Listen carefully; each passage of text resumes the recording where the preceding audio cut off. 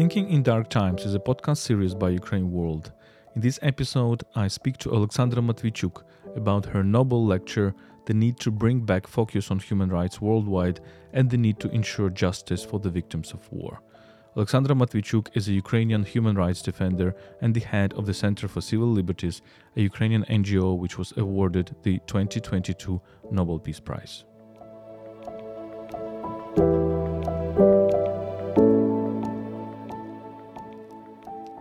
My name is Volodymyr Yermolenko. I'm a Ukrainian philosopher, journalist, and chief editor of Ukraine World. Ukraine World is a website in English about Ukraine run by Ukrainians. It is brought to you by Internews Ukraine, one of the biggest Ukrainian media NGOs.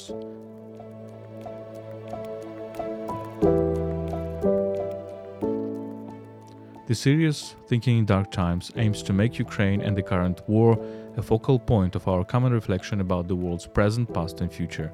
We try to see light through and despite the current darkness. You can support us at patreon.com/UkraineWorld. So let's start.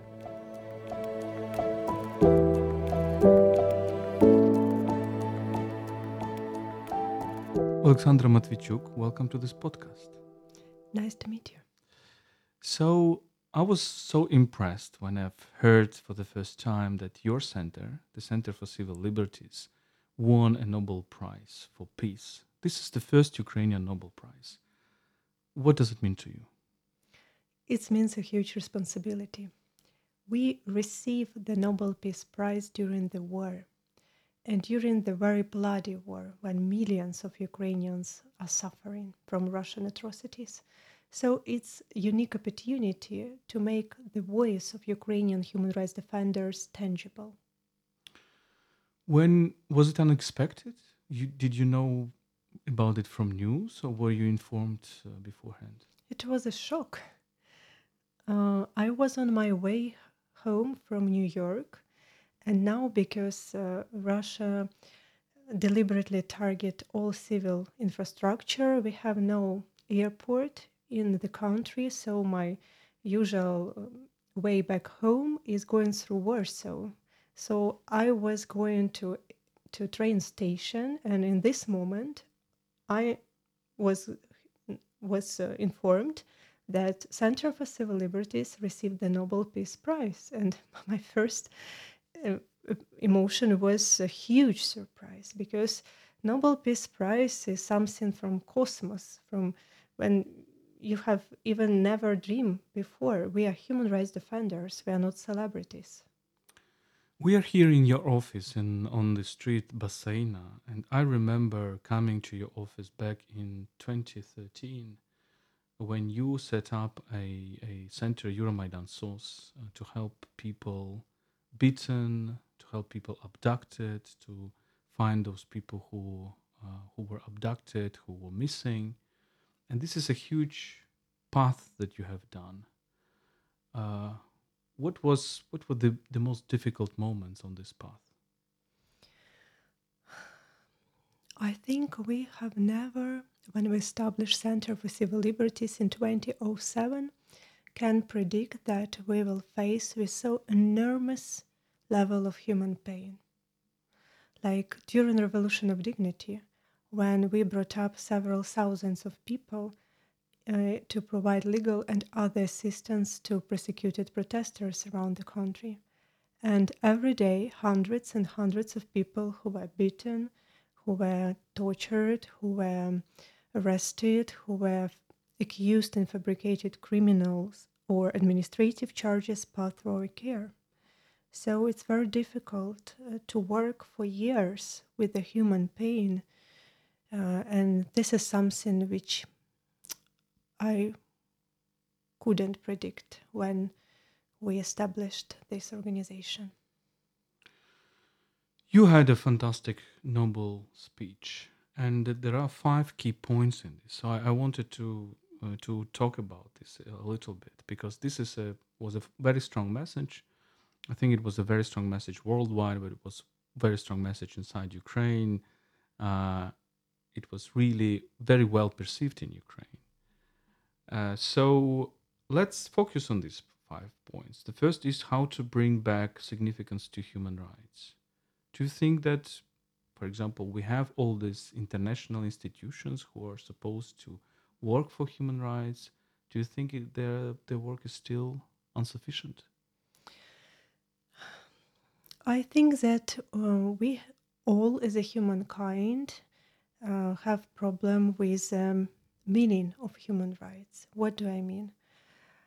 Like, even in well-developed democracies, the populist and radical movements gain weight, and the universal principle of Universal Declaration of Human Rights are put into doubt. And this is because even in well-developed democracies, new generations, they are not barrier of human rights and democracy and rule of law. They are consumers of this value. They inherited these values and the systems, and this means that they very often don't understand the real meaning of these things. And that's why they have some temptation to exchange these values for another one, like economical benefits or some illusion of safety or some glory or something else. And this is something which we see for years in political decisions, even when we speak about well-developed democracies, because for years the voice of human rights defenders from our region wasn't heard. Maybe we was heard in OSCE human rights dimension meetings or UN Human Rights Committee, but not in the rooms where the political decisions were take place. And we, for years, tell that human rights has to be the same solid basis for political decision in external policy, in external policy, as economical benefits or security issues. But we can look to the example of Russia, that it wasn't like this, because Russia for decades persecute their own civil society, jailed journalists, killed human rights defenders, arrested and dispersed peaceful student demonstrations. Parallel, Russia conducted war in different countries and committed war crimes in Georgia, in Mali, in Syria, in Libya, in other countries of the world. But well-developed democracies, they continue shake Putin's hand, do business as usual, close their eyes for severe human rights violations, build pipelines, etc. So the problem is that if we don't understand the meaning of human rights as a value of Western civilization, and if we forget about this meaning, we will reach the point when country who systematically violates human rights obligation becomes threat not only to their own citizens but to the whole world. And Russia is not only one example. Look to the China. When you look at Ukraine, do you think that Ukrainians have made a progress in the way how our country, our society looks at human rights? Or it's just an illusion? And the things that are going on still in our prosecution system, in our law enforcement system, are still quite bad and, heritage of the Soviet times. We are on the right path, which was underlined by Revolution of Dignity, because 8 years ago, when millions of Ukrainians stood up their voice against authoritarian and corrupt previous Yanukovych president system, people are fighting not just to become a member of EU, because if you ask ordinary people on the street, they don't know what EU is, how it's functioning, what is architecture, but they have impression that EU is a specific civilized dimension. So they are fighting for a chance to build a country where the rights of everybody are protected, government is accountable, judiciary is independent, and police serve people and don't beat students who are peacefully demonstrating. And they paid high price for it, like hundreds of protesters who were unarmed were killed by police in the center of the Kiev. And then we obtain a chance for a quick democratic transformation. And in order to stop us on this way, Russia started this war.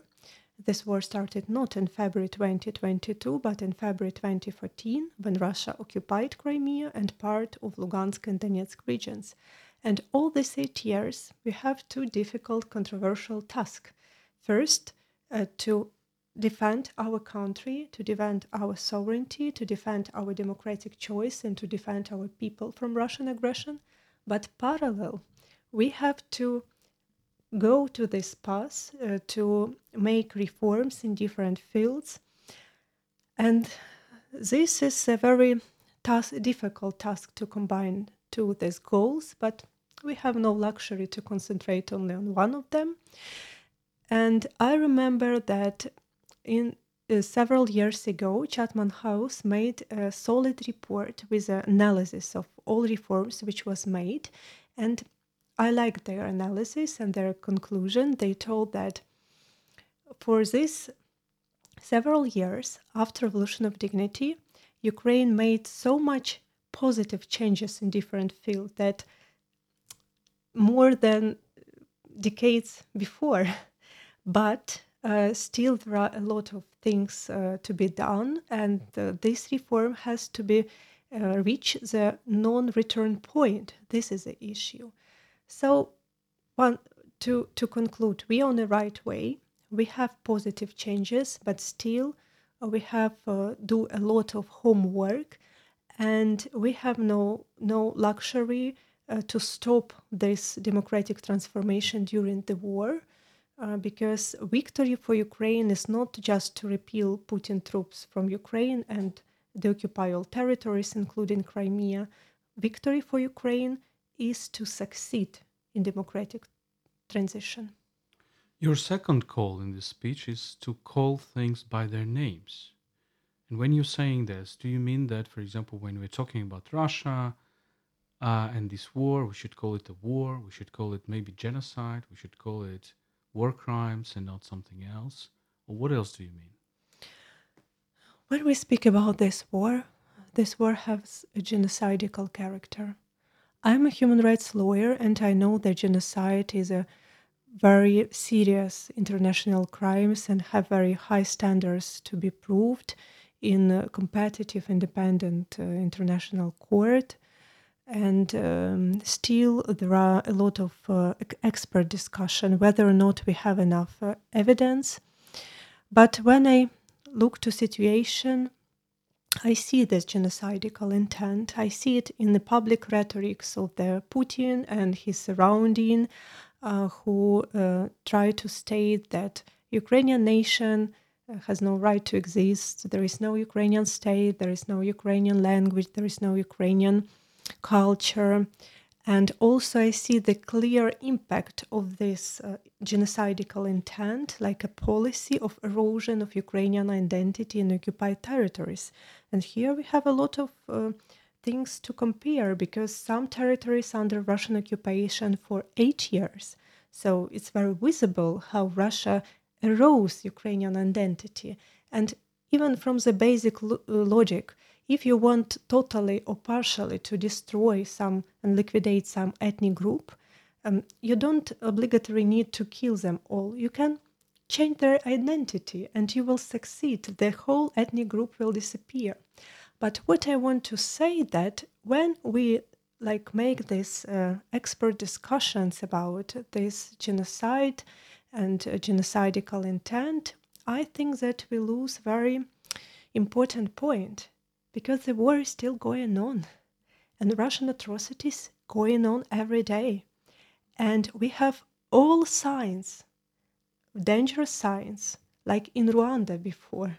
So I'm afraid that if we will not be able to start discussion how to stop Russian atrocities and prevent some worse things to happen, we can reach a point when even the most severe skeptics will have no doubt that this is a genocide. Your next point, how to ensure peace worldwide. And the most difficult thing to talk about this war, I think, for Ukrainians, one of the most difficult things is to say that, look, we need weapons to have peace.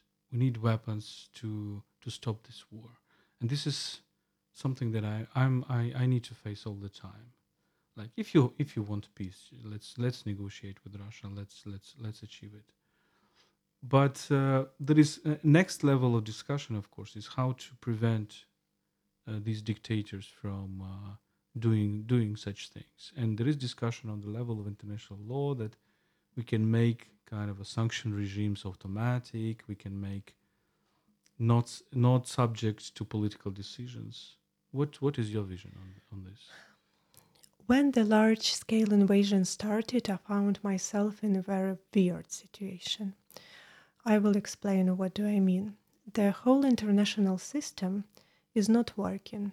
I can tell that it's lay in ruins, like Ukrainian Mariupol. And now it's very visible that we live in a very dangerous world where the member of UN Security Council can start the war of aggression, conduct this war for 8 years, then start large-scale invasion, commit horrible atrocities, and there is no legal instrument how to stop it.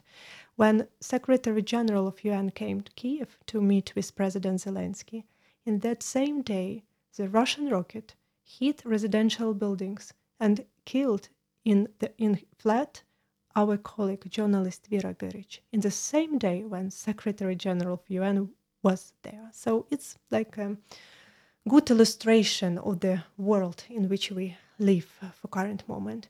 And in this world, I and other Ukrainian human rights defenders have no legal instrument how to stop Russian atrocities. And that's why this weird situation that when I was asked regularly during all these 10 months how to prevent Russian atrocities in occupied territories, how to stop them, I had to answer, provide Ukraine with weapons. And this is something which you not expected from human rights lawyer. But this is true. The law doesn't work. Still, I believe that it's temporary, that we will fix it. And in order to do it, we need to start a cardinal reform of the whole international system of peace and security to provide security and human rights guarantee to all people, I'm not speaking only about Ukrainians, but to the all people in different countries, regardless whether or not they live in countries with a huge military potential, so belong to some economic or military blocs, and what their economic growth rate is. So it's a very hard and important task which needs historical responsibility and little bit courage of political leaders around the globe. And this has to be started with a very small but significant step to exclude Russia from UN Security Council for severe violation of UN chapter. Your next point is, it seems to me, one of the most important, and I would like to focus on this, is how to ensure justice to victims of war. And you're talking about the need to have an international tribunal for Putin's regime, for all those people involved into this aggression, into this genocidal war. Do you see progress to this goal? Do you see willingness of people to set up such a court? I see very slowly understanding that there will not be sustainable peace in our region without justice. Because Russia for decades used war as a tool how to achieve their geopolitical goals, and Russia for decades uses war crimes as the methods how to win this war. Because this pain and suffering is a tool. Russia deliberately provide enormous pain to civilians. They want to break people's resistance and occupy Ukraine with this instrument. And all this hell which we now face in Ukraine is a result of total impunity which Russia enjoyed for decades. So this impunity become a part of Russian culture. And if we want to achieve sustainable peace, and not only for Ukrainians, but for other nations who can be potentially new target of Russia, we have to break the circle of impunity and establish international tribunal to hold Putin, Lukashenko, and other war criminals accountable. Because, look, I can tell about our own experience with the cases which we documented. There is no legitimate military purpose to force people go down to the basement to force them to appoint 8 volunteers, and no military purpose in shooting these 8 civilians. There were no military purpose to have fun firing to people on a bicycle by the tanks, whose bodies lay scattered around the streets until liberation. There was no military purpose to broke someone's house, killed owner, rape a wife and her 9-year-old child. Like there was no military purpose to shoot the 40-year-old boy from the close range who just playing their balls with the balls in the yard. So Russians did these horrible things only because they could. There is no military purpose, no justification for such kind of action. And we faced with the accountability gap when national system is overloaded with an extreme amount of crimes, and International Criminal Court will limit its investigation only to several select cases. So the question is, which I ask myself, for whom do we document all these crimes for? Who will provide a chance for justice for hundreds of thousands of victims of this war who will not be lucky to be selected by International Criminal Court? I think that as a civilized world, we have to change the global approach to war crime justice. Because when war turns people into the numbers, we have to provide legal instrument how to return people their names and how to ensure their human dignity. You're documenting these war crimes. First, how do you do it? What is the procedure? Can you just tell us a little bit about this process? And are there any typology? Of course, it's very important to, and I agree with you totally. It's very important to remember the names of every particular victim and to tell the stories. But can we look at a certain typology? For example, when you're talking about tanks versus bicycles, I see it very often in the villages that I visit, how Russian tanks just go over civilian cars. Or we know that civilian cars evacuating civilians shot by Russian soldiers and burnt in many places. Or the mines, what I've seen recently in Kharkiv Oblast, Donetsk Oblast, the mines, so-called lipistki, which are thrown everywhere, which make lives for civilians impossible in the villages. Do you have such a typology? We united our efforts with dozens of other human rights organizations after 24th of February, because before we document war crimes, but we have our special focus. It was focused on illegal practice of abduction, detention, sexual violence, torture, and killing civilians in occupied territories, as well as criminal motivated persecutions of civilians in Crimea and Donetsk and Lugansk regions. But when we faced with enormous amount of crimes, which means that we face with enormous scale of human pain, we understood that we have to create something more solid to be able to respond to this challenge. So we jointly with other human rights organizations established all Ukrainian network of local documentators, which is called Tribunal for Putin Initiative. We have an ambitious goal to document in chronological order the smallest criminal episodes which was committed in the smallest village in each oblast of Ukraine, and working together only for the 10 months of Russian large-scale invasion, we documented up to 28,000 episodes of war crimes. and this is an enormous amount, but still is a tip of iceberg. But this amount provides us opportunity to see some trends, the general picture, what's going on in different regions, and like some patterns. And what I see, to respond to your question about some types, we clearly see that Russians use terror against civilians on the occupied territories. They exterminate active minority, physical exterminate. What I mean, it's active people like local elites, journalists, human rights defenders, mayors, uh, local deputies, religious leaders, artists, some active businessmen, some people who have some reputation and can organize even non-violent resistance. And this is something which is not understandable very well in this diplomatic talks about negotiation, because people who sit with a coffee in a suitable chair maybe not always understand that we as Ukrainians, we are fighting not for territories, we are fighting for people who live in these territories. We will never leave these people for torture and death. We have no moral rights to do it. So this is like very visible pattern.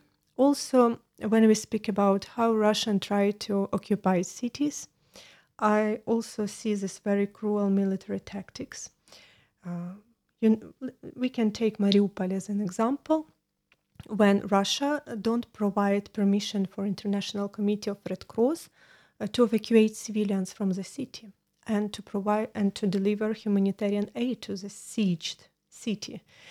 And maybe you can ask, but for what? What's the purpose? But it's a very clear purpose, because when you have civilians with their families and children in the basement for weeks and then for months during winter without food, heating, electricity, water, medical assistance, who's suffering, you couldn't concentrate on your like preliminary task to fight with Russian army. You have to think about hundreds of logistical and other issues, how to save civilians in the city.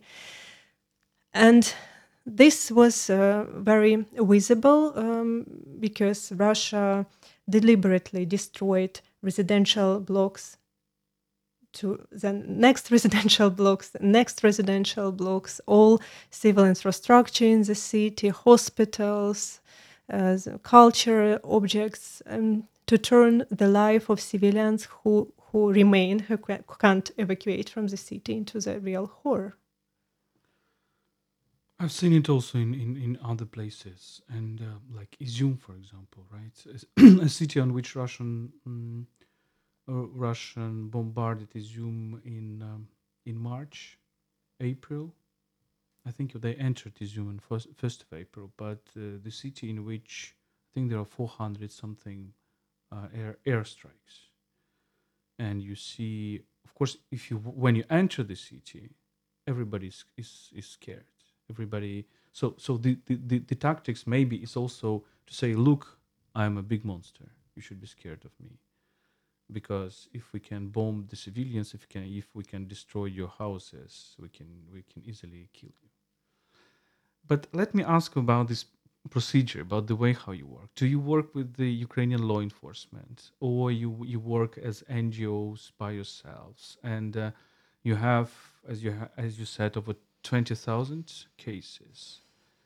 Is it something already being investigated by the Ukrainian law enforcement services? How is it going on? Documentation is only first stage of investigation, and we do it in order that sooner or later all Russians who committed these criminal episodes, as well as Putin and other West political senior leadership and high military command, will be brought to justice.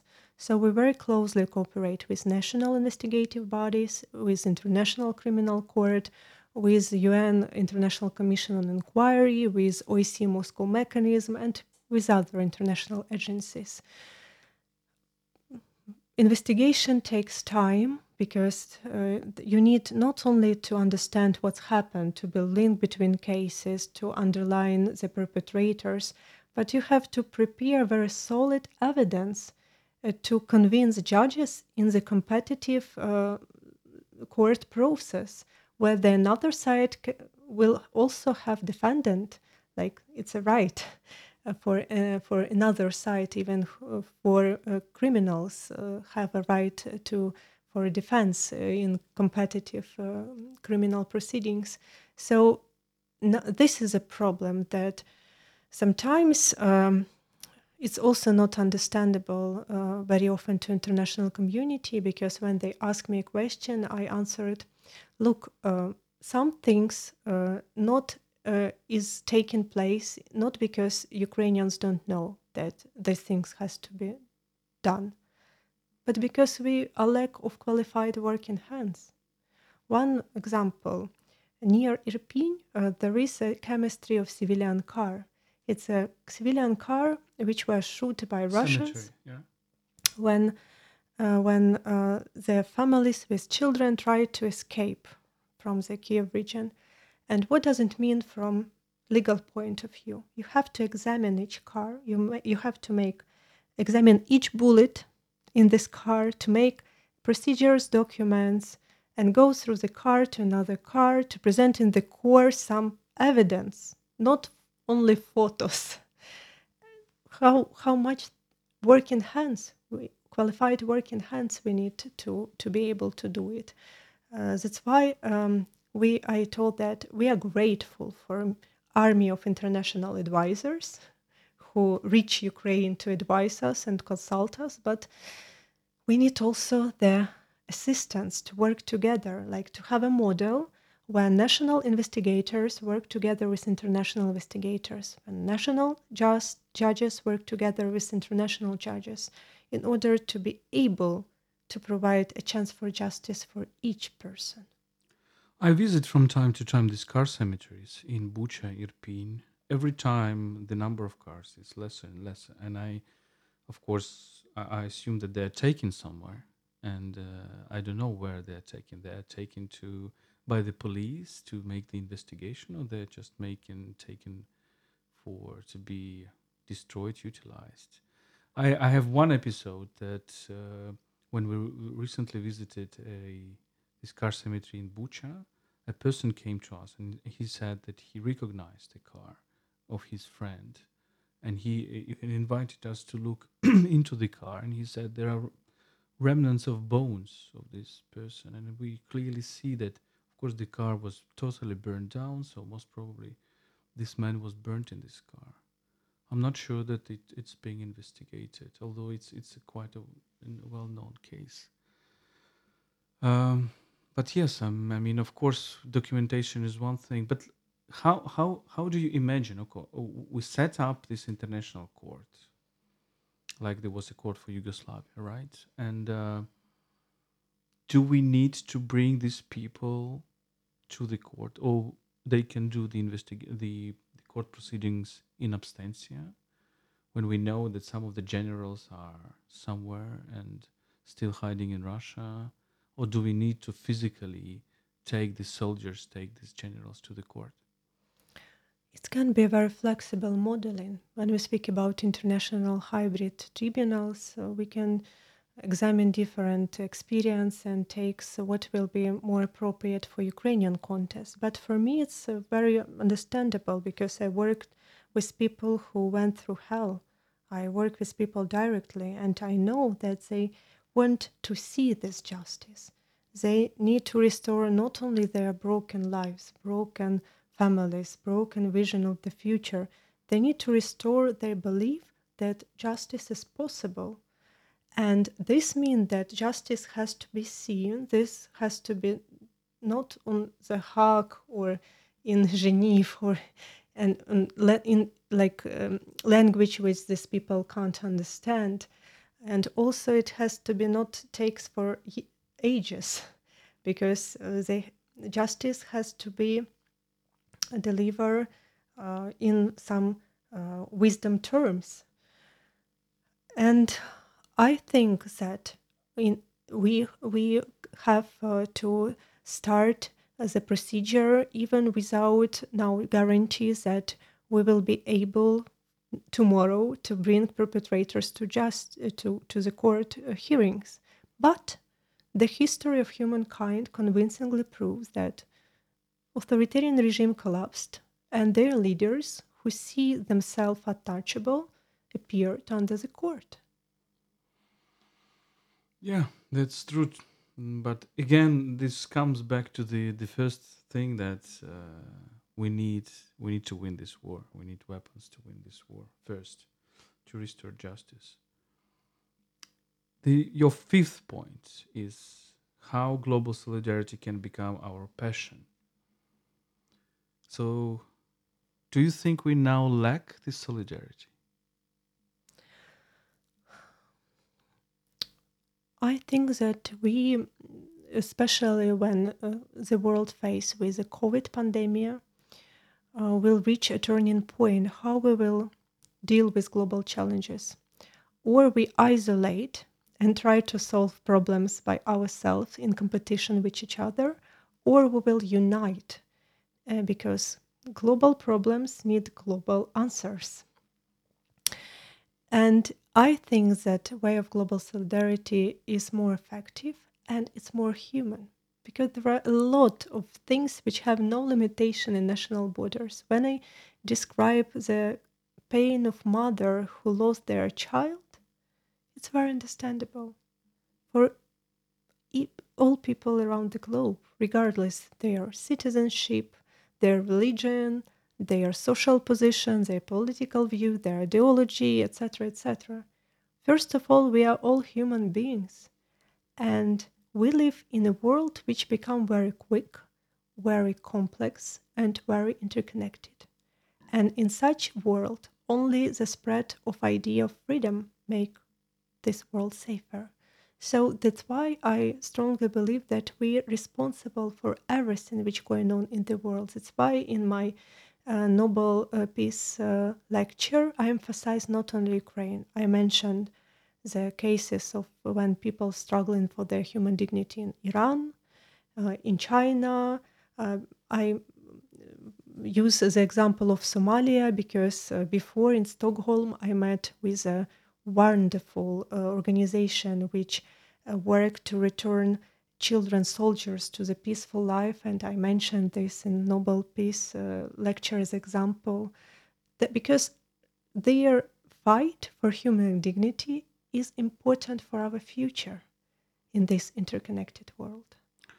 Do you think that people who spread Russian propaganda, who incited this war, who basically was talking to to the Russian population that Ukrainians do not exist, that we need to punish them, we will win the war very quickly. Do you think that they are also war criminals? Sure, like I'm a lawyer. They committed a crime.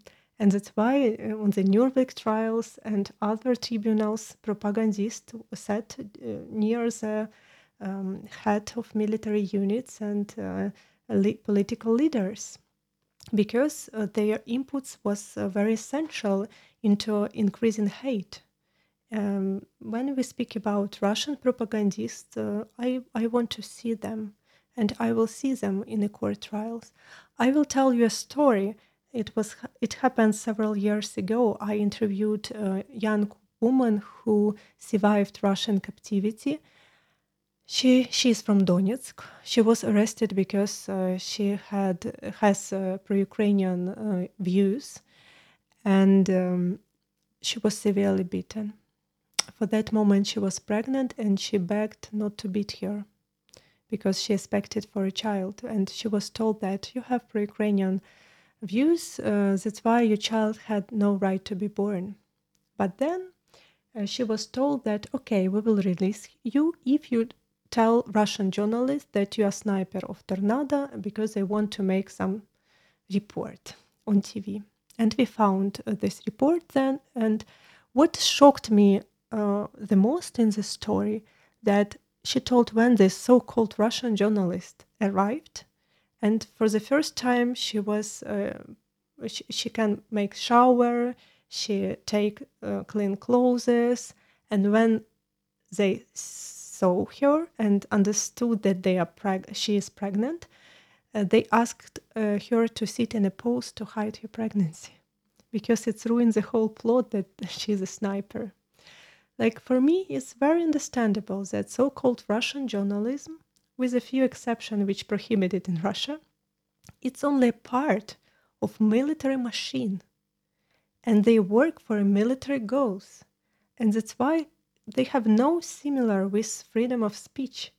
They have to be prohibited in other countries as well.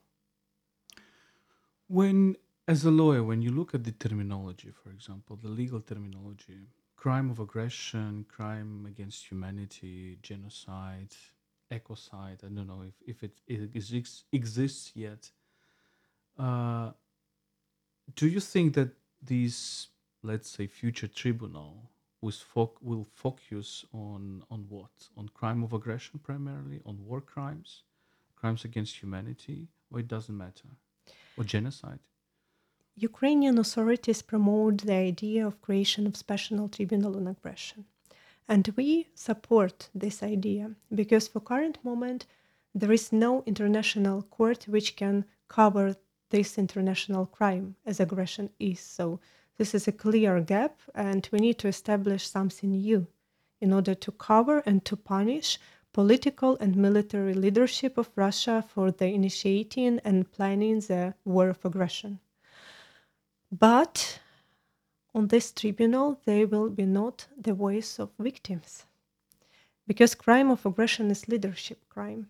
And it's very visible, like everybody see Russian troops in Ukraine. So it's not takes years for investigate this crime. But it's easy to prove.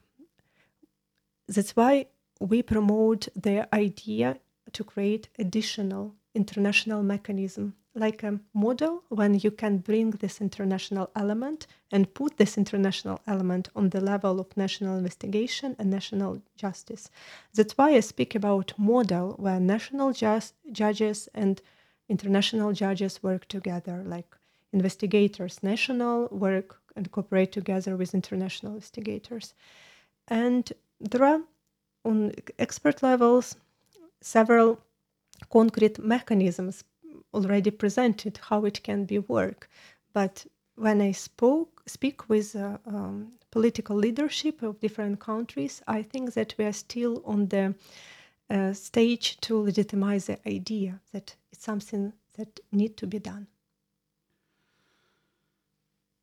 Maybe my last question, maybe a bit naive, but a bit general. What gives you hope today?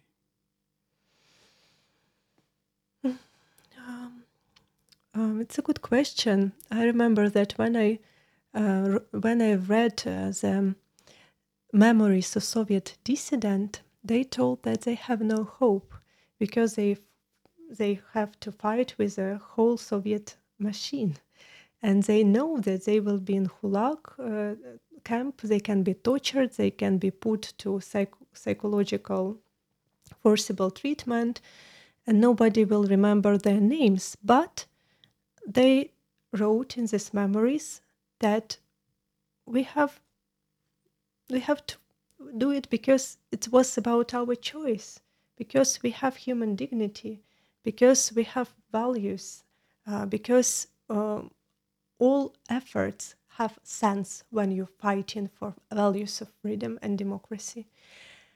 And I think that we now, like sometimes in the same situation, 10 months ago, not only Putin, but the civilized world had the impression that Ukraine will not resist the second army in the world, that after 3-4 days, Kiev will be occupied. So if we will think rationally and like, and in the same way, we will not fight in, but we will, and we fight, and suddenly it showed that people are much more powerful than the second army in the world, that people have much more impact than they even can imagine, and Massive mobilization of millions of people can change the world history quicker than the UN intervention.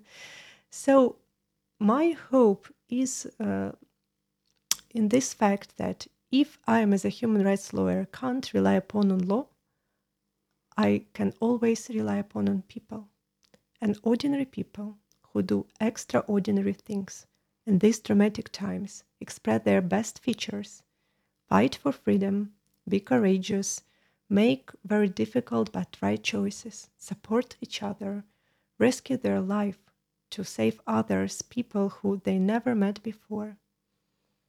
And this is something which make us feel as a human beings. Alexandra Matviichuk, thank you for being with me. Thank you.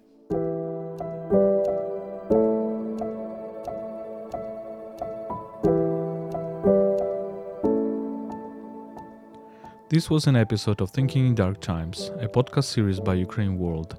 I spoke to Alexandra Matviichuk about her Nobel lecture, The Need to Bring Back Focus on Human Rights Worldwide and the Need to Ensure Justice for the Victims of War. My name is Volodymyr Yermolenko. I'm a Ukrainian philosopher and journalist and chief editor of Ukraine World. Thinking in Dark Times aims to make Ukraine and the current war a focal point of our common reflection about the world's present, past and future. We try to see light through and despite the current darkness. You can support us at patreon.com/UkraineWorld. Stay with us and stand with Ukraine.